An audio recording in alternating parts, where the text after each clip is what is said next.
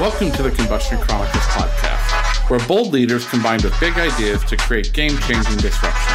I'm Sean Nason, your host for the Combustion Chronicles podcast. Throughout this series, we're bringing together the most unique and influential minds we could find to have honest conversations about not being okay with the status quo, blowing shit up, and working together to influence our shared future.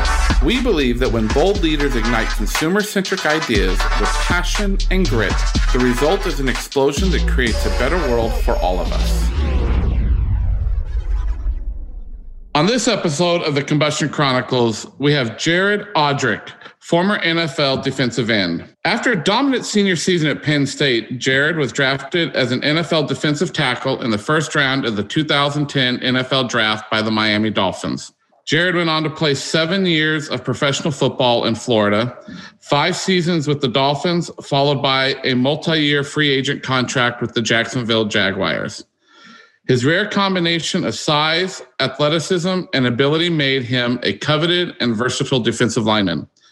While in Jacksonville, Jared pursued his creative passions and produced a citywide arts installation titled Juxtaposition, as well as produced multiple films with locally based filmmakers and artists. Jared has also written extensively with articles appearing in Sports Illustrated and Sporting News. He has also consulted on creative projects for Link Integrated Health, the HBO series Ballers, and has become a frequent speaker at the Cannabis World Congress on business events. Jared's primary goal, whatever he's doing, is to engage meaningfully and to motivate authentic action. He's constantly questioning how experiences can be improved upon and is deeply interested in hearing and offering alternative perspectives. Born and raised in Lebanon, Pennsylvania, Jared now splits his time between North American coast, mainly LA and Toronto. Jared, welcome to the Combustion Chronicles. Hey, thanks for having me. Awesome. So, Jared, you have a wide variety of interests, passions. You can read all kinds of things about what you have done after your career in the NFL. But growing up, was a career in professional football always the goal you wanted? Growing up, yeah, most definitely. You know, I just had a conversation. I just got done having a walk with my mother right before this conversation. And one of the things that I talked about, I'm currently bidding on some property. And the property bidding took a turn that I didn't expect. And I think, you know, this is the first time in a long time that something like this has happened to me, where I feel like the rug has been pulled out from underneath me. And I tried to take notice of why that was. And I think it was because I created such a strong image of my behavior, of my projected behavior within, you know, the context of this property that I wanted to purchase. And I had envisioned it, and I had put a lot of my energy, you know, in terms of just kind of envisioning and thinking about, you know, resources and people that would help me with this property, get it to the point where I wanted it. You know, there would be a lot of visualization that goes along with that. And I think that's exactly what I did as a kid.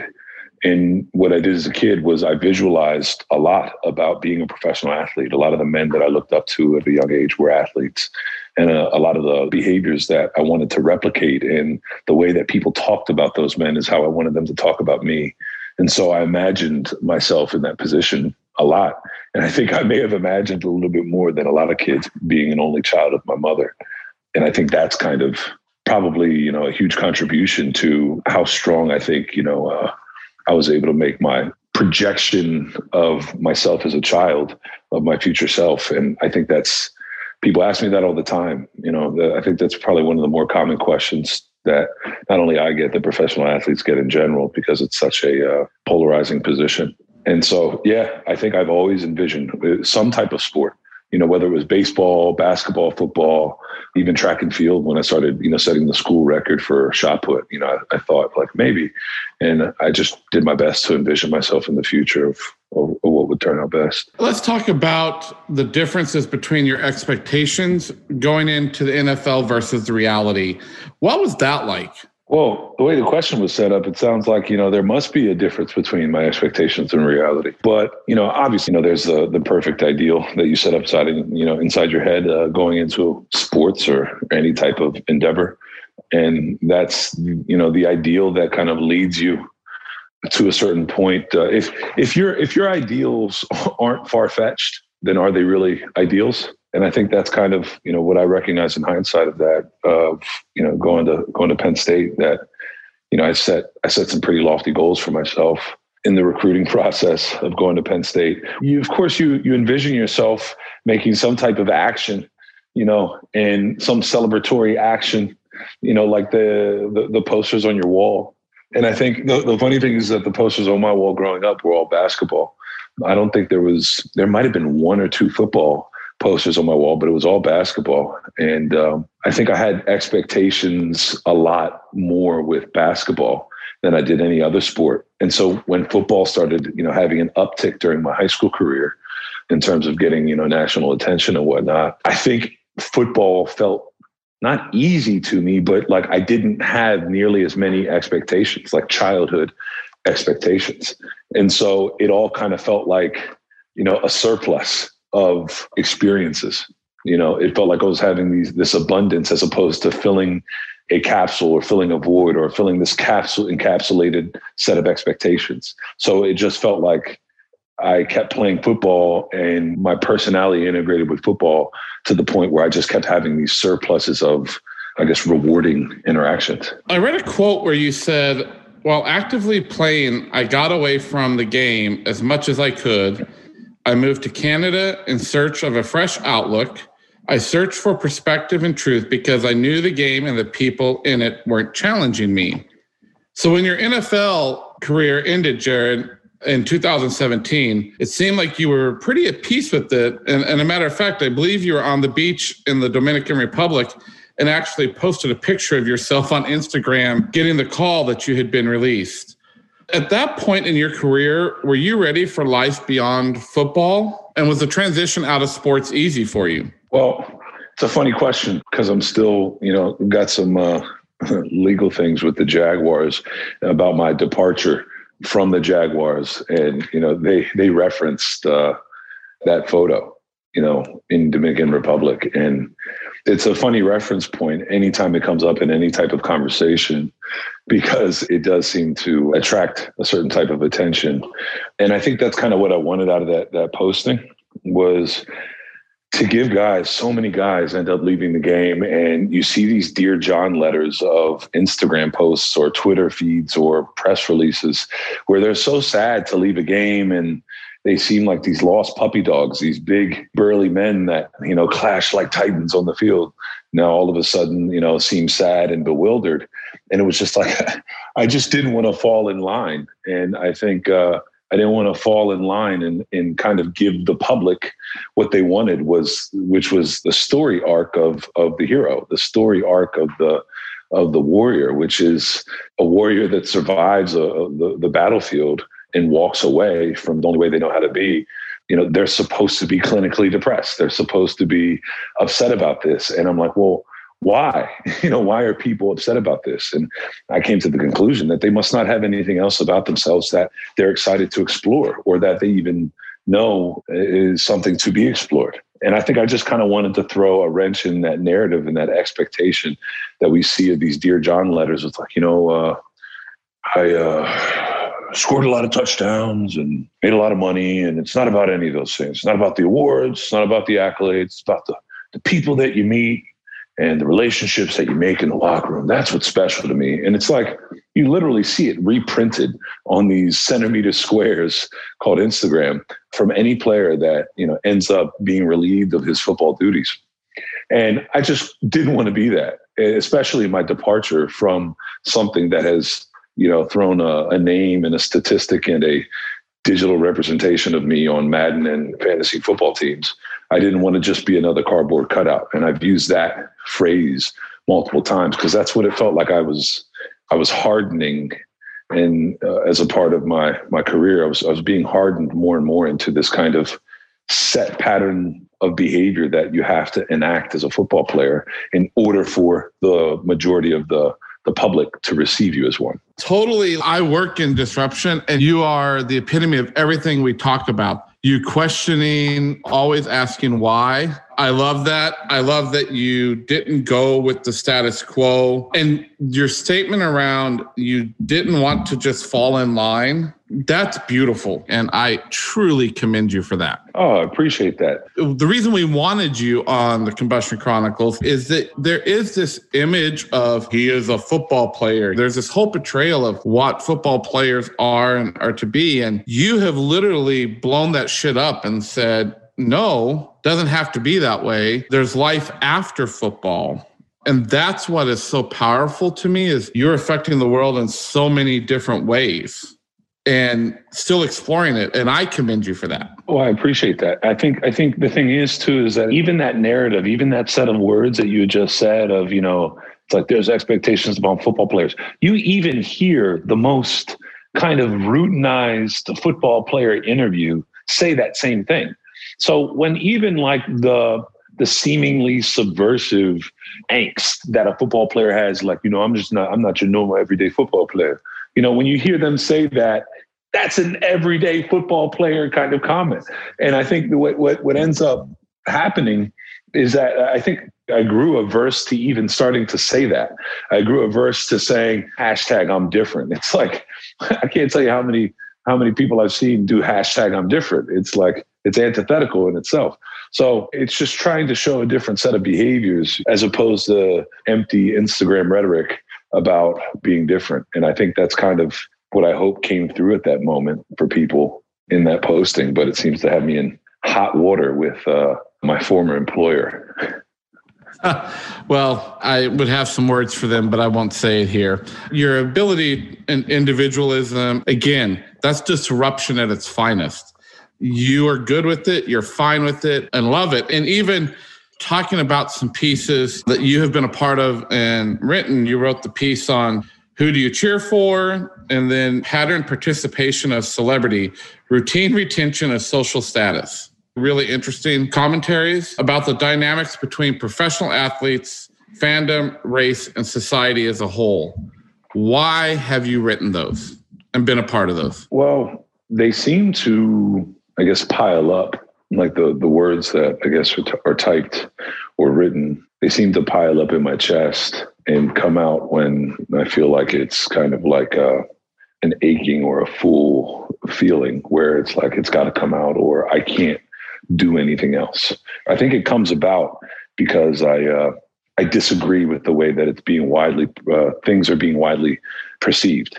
And I think I write so much about the athlete and try to create a new perspective on it because I think there's some things that I wish I would have recognized about what I represented as a professional athlete and as a collegiate athlete to the larger public in the way that they digested me and ingested me. And I wish I understood that better, that I had better coordinates while I was within the context of the game. I think that's the thing about football, when it goes from high school and collegiate play where you're not playing for money and it's not about industry and you're just kind of sacrificing yourself for the experience as opposed to making it a direct collection of pay for play. What happens is that it goes from the game of football to the business of football. And I think that's pretty standard in the public's understanding of that. But I think a lot of times people say that, but they don't know what it's like to go from loving something that is so wholly engulfing of your being, both physically, mentally, emotionally, psychologically, hormonally, that it'll engulf you so much. And then it totally changes when you get paid for it. And it's just kind of that dynamic, I don't think ends up happening. And maybe I'm short-sighted on this, you could help me out. But that dynamic that happens so succinctly in that crossover, you kind of become hardened in the behavioral patterns that equate to more money, which is what football has become. Football has become that, as opposed to, you get hardened in those behaviors as opposed to, I think when you're playing football, it's like for the good. It's always for the good, for the good, for the good. And then when you start to, play for money, it's really not just for the good. And for the good of the team and for the good of, what you can give. But now you have to calculate what you can take, and what you can take from football. And so then you have to start to calculate those things. It's kind of a tricky rhetoric within the context of the game where you want to die for your brothers and give up a limb for your brothers, a ligament for your brothers. But at the same time, you're like, wait, I'm giving it up for these guys that go home to separate places, that have separate bank accounts, that have separate families that I probably won't speak to for the next, 30 years. And it's like, there's this balance, that you have to play with, giving yourself up to the game, but then also recognizing that you're within the context of a industry-driven sport that you grew up loving, not calculating. That's so fascinating, Jared. I wrote a couple things down that you just said that resonated so deep. You said it was piling up in my chest and it had to come out. And then the whole concept about what you represented if you would have known more. So this whole perception of diversity of thought, it does kind of seem like it can get you in some trouble sometimes. So let's flip that to the public's relationship and the view of the athlete, right?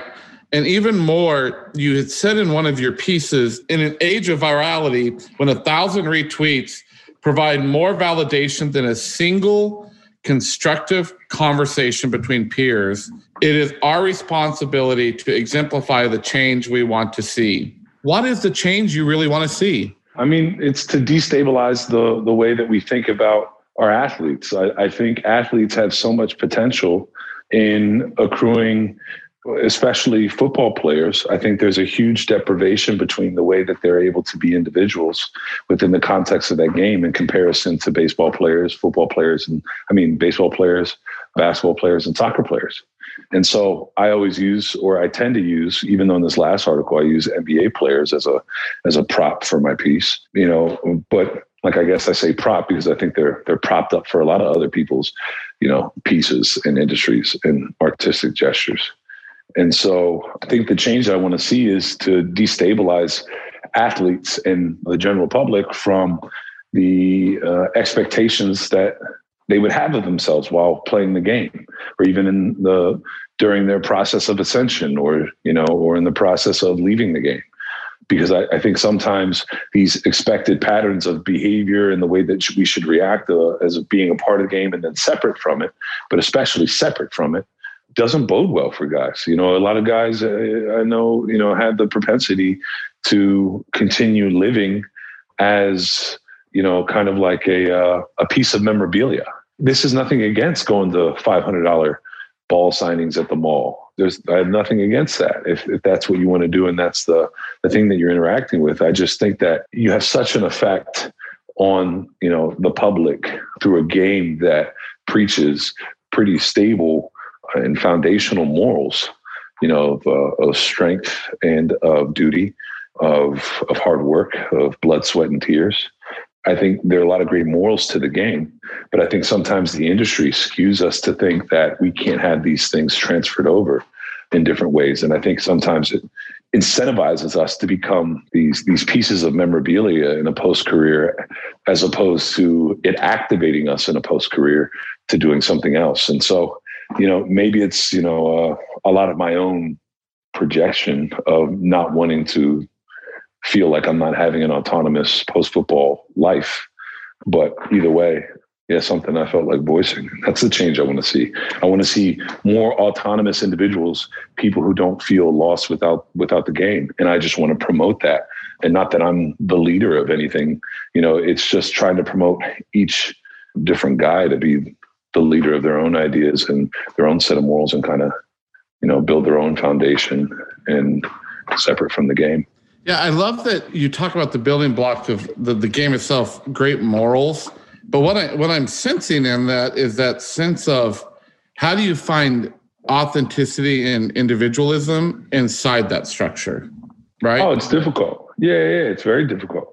Yeah, but that's what you have to give up in order to be a part of a team. You have to give up a sense of individualism. You have to give all those things up. And that's why I think the game is great.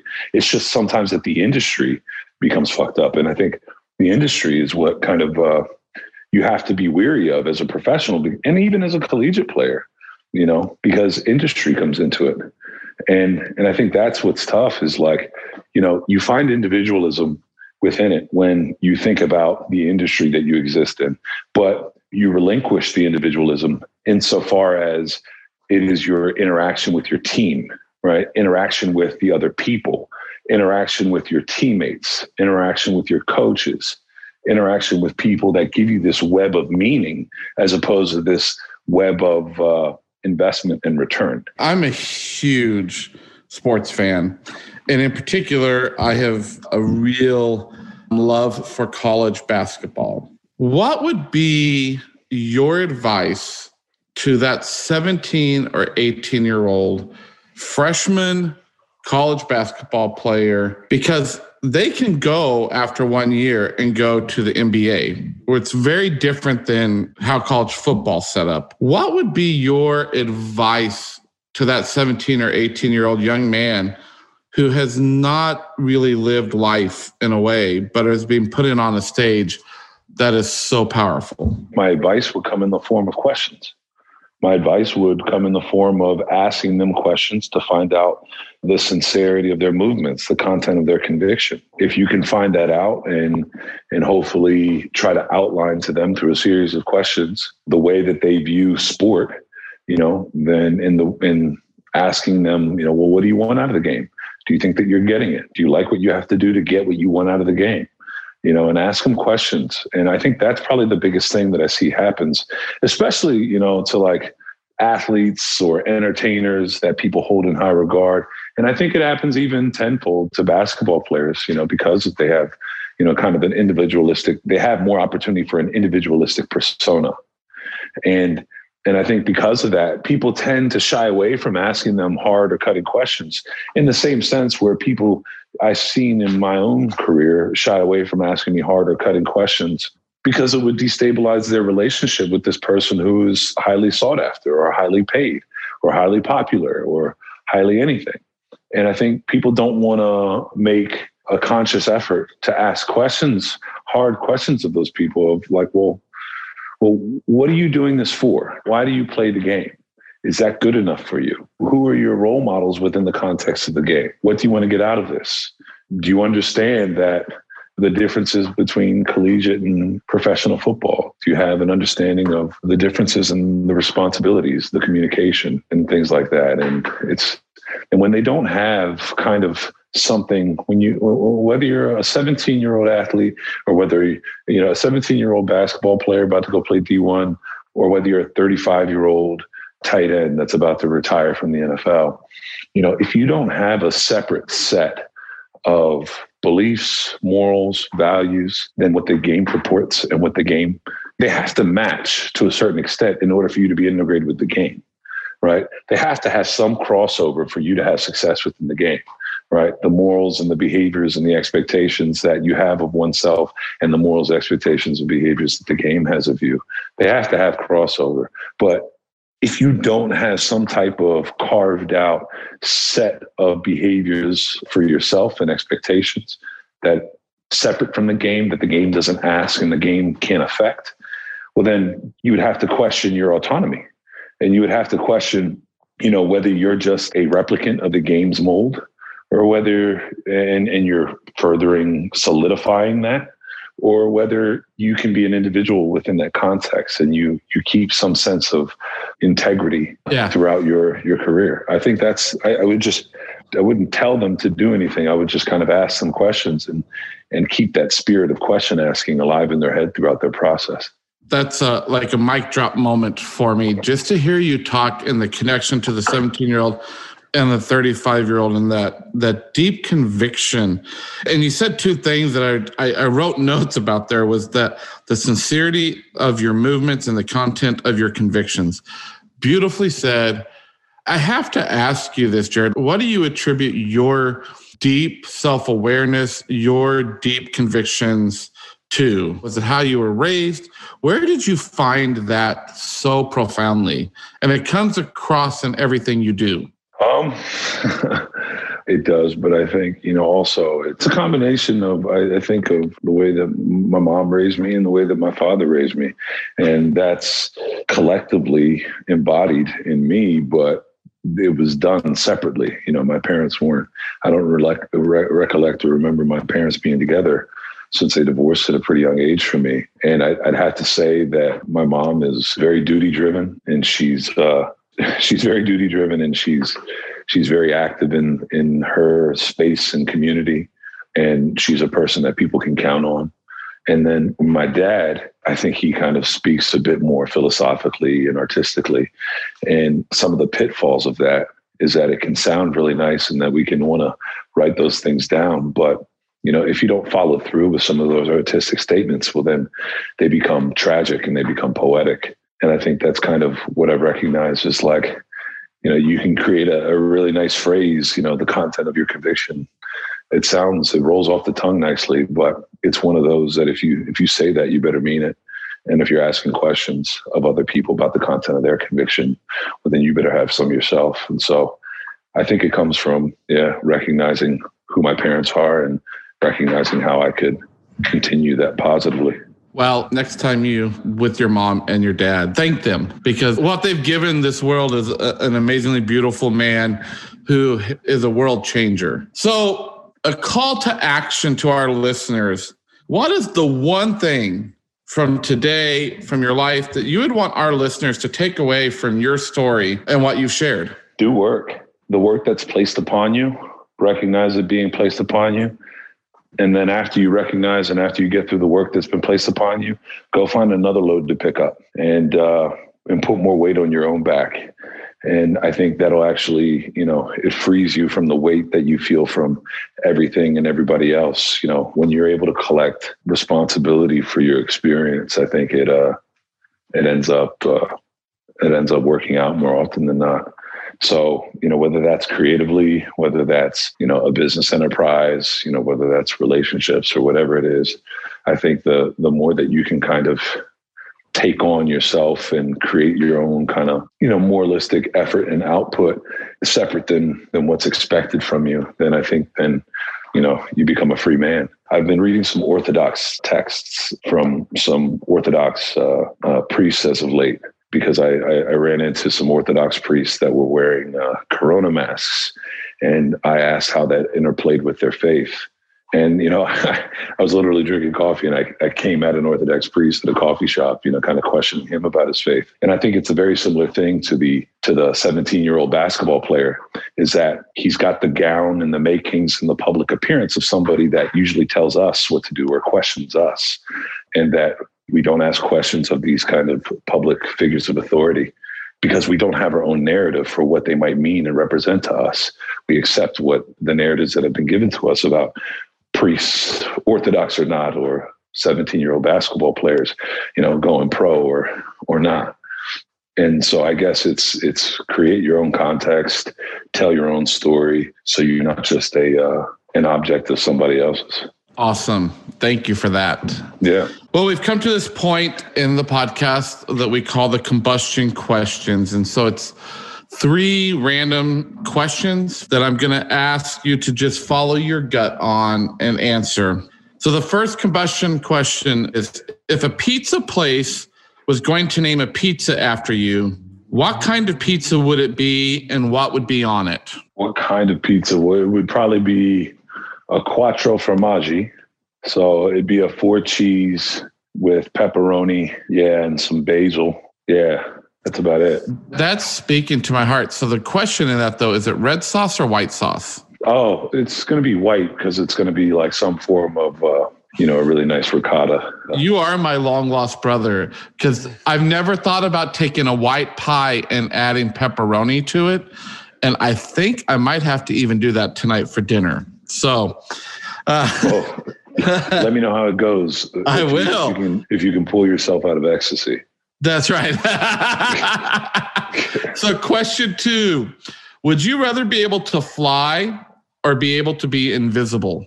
Fly or invisibility? Well, yep. I tend to have more dreams about me flying, which Freud and Jung say is me having aspirations that are too big for my britches. So I'd probably invisible. No, invisible. You would just do the temptation to do fucked up things would be too easy. So I'd say fly. I like that. Yeah, I think I would fuck with a lot of people if I was invisible. And number 3, What do you think about potted plants? What do I think about potted plants? Yes. They're nice to look at. They're healthy to have in your home. But if you're like me, then you better have somebody in your life that remembers to water them. I love them. The only plant that I have in my house that's potted is one that you only have to water when you remember. So it's a good thing. It's a good relationship. Awesome. Well, Jared, thank you for sharing your journey, your insights. Stay safe and be well. And thank you again for sharing with our audience. Hey, much appreciated. Thanks for your time. Thank you so much for listening to this episode of the Combustion Chronicles. None of this would be possible without you, the listener. If you'd like to keep the conversation going, look me up on Facebook, Instagram, Twitter, and at SeanNason.com. Or if you're on Clubhouse, find me there. Give me a shout and join our disruption movement. And be sure to check out my new book, Kiss Your Dragons, Radical Relationships, Bold Heart Sets, and Changing the World. Available now at Amazon. Yeah, most people think you ought to slay dragons, but to really soar, you have to make friends with them and even kiss them. Finally, check out this episode's downloadable recap page at SeanNason.com. We know you lead busy lives, so if you're driving, exercising, or maybe you're just blowing your own shit up, don't worry. We've already taken the notes for you, and each recap page is filled with exclusive guest information, episode themes, quotes, resources, and more. And remember, please subscribe, rate, and review if you like what we're doing.